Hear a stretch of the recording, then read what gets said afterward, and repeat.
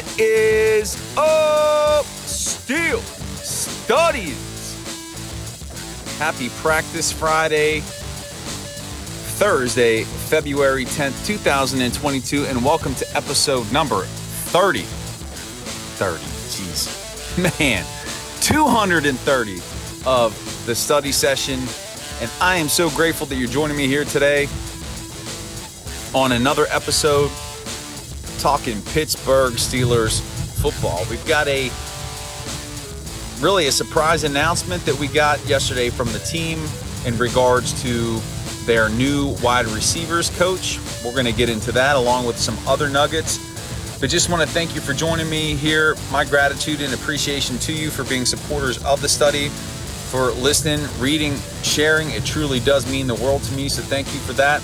I would love to connect with you. Please drop me a line. One of three ways.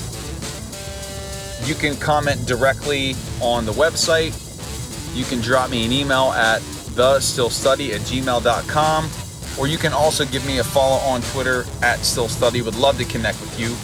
Get your question, comment, feedback on the show. Every Saturday, I do the Steelers Saturday mailbag, in which I get your question, comment, feedback on the show, and you basically drive the content for that day. So would love to make that happen. And also, please be sure to check out the podcast that I do with Jim Wexell over on his site, the Steel City Insider. That podcast is called the Steel City Insider Podcast. We will be recording a new episode Tuesday of next week at the dark hour of 5 a.m. We'll publish somewhere in between 6 and 6:30 a.m. And it's a lot of fun. Jim is super insightful, having covered the team since 1995, so you don't want to miss it. Be sure to check that out. And so let's get into it. So the Steelers did not renew wide receivers coach Ike Hilliard's contract. And somewhat of a surprise, he was well respected in the locker room. And Frisman Jackson has been hired as the new wide receivers coach. Now, Jackson was with the Carolina Panthers since 2020. He has some connections to Matt Canada, but he will now be the new Steelers wide receivers coach. And somewhat of I would say it's a mild surprise. Again, it's not like wide receiver coach gets a lot of attention, but as far as I was concerned, or as the media was concerned this past year, it didn't seem that there was any dissension or lack of cohesion between the receivers, the team, Coach Tomlin, and Ike Hilliard. So this was kind of out of left field. So you have to wonder if there was maybe a disconnect between Hilliard and what Matt Canada wanted to do from a passing game perspective. But the Steelers will now have a new head man looking over that wide receivers unit, and that is Frisman Jackson. Now you have to wonder what type of impact that has on the locker room, because there were a lot of players who were tight with Hilliard. There were some reports that some of the players were upset. I'm sure there won't be that much of a trickle-down effect because it's happening so early in the offseason. It'll be forgotten about. Players will move on. But there were reports that said that there were some players that were shocked, surprised, and upset.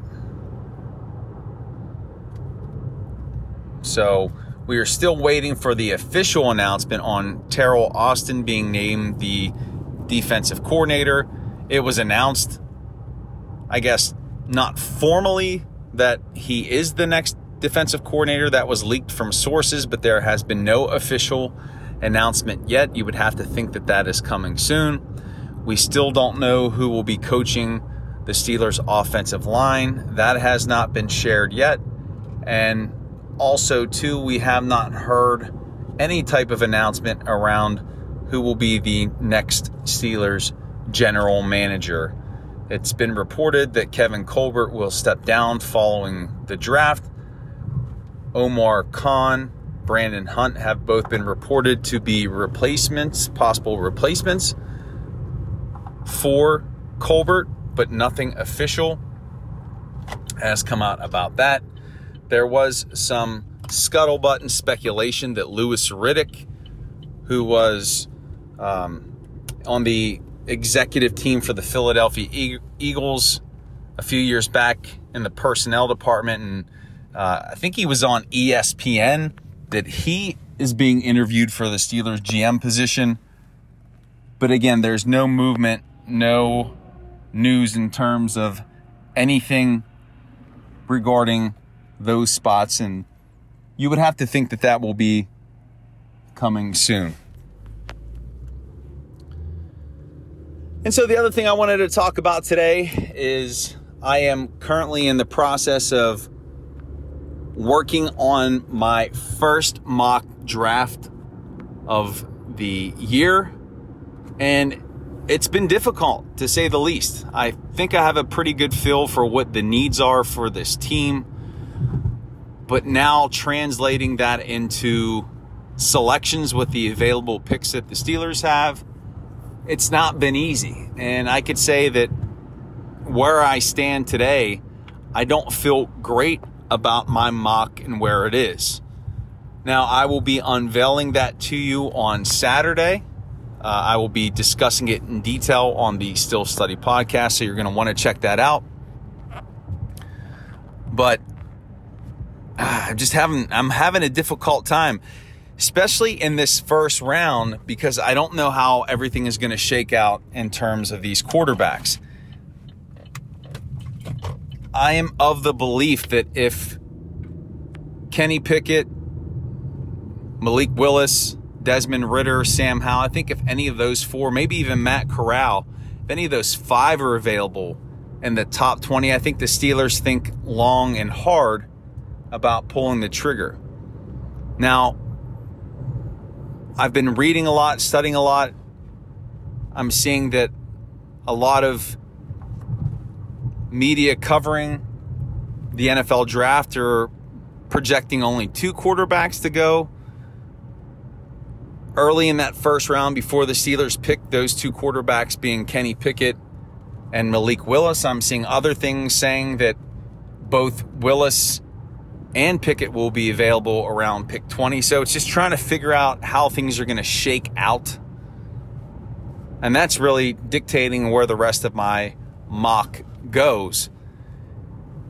And as confident and comfortable as I felt about the Steelers getting a QB in the first round, for whatever reason, as I'm going through this exercise, I don't feel as confident.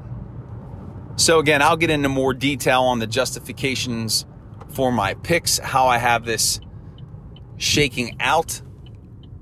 But man, it is challenging me. It is challenging me. And again, doing these types of exercises gives you maybe a glimpse into the perspective of the GM, the coach, the organization, what they have to do.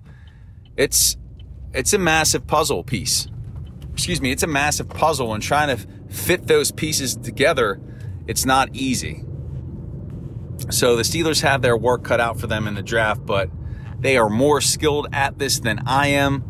But again, very excited to share that with you this coming Saturday.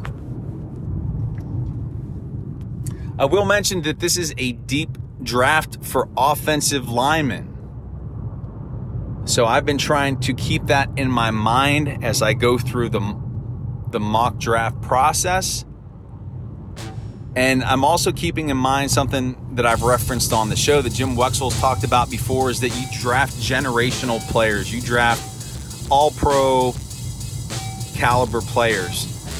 And so trying to determine whether or not somebody's going to drop like that to pick 20, but then also, too, knowing that it's a deep draft in offensive lineman, do you burn your top pick on a blocker when you could get somebody in the later rounds that maybe in previous years would have been a first or second round pick? So those are other things that I'm considering as I go through this process. But anyway, be on the lookout, putting a lot of time into this That is coming Saturday. And studying. That is it. That is the end. That is the conclusion of episode number 230. My gratitude and appreciation to you. Please drop me a line one of three ways. You know how to do it. Get your question, comment, feedback on the show. Please be sure to check out the podcast that I do at WEX. It is linked in the show notes.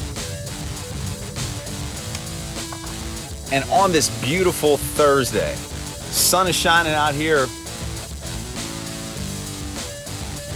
on the eastern side of PA. Remember, life is beautiful in the black and gold. Peace, everyone. Make it a great day.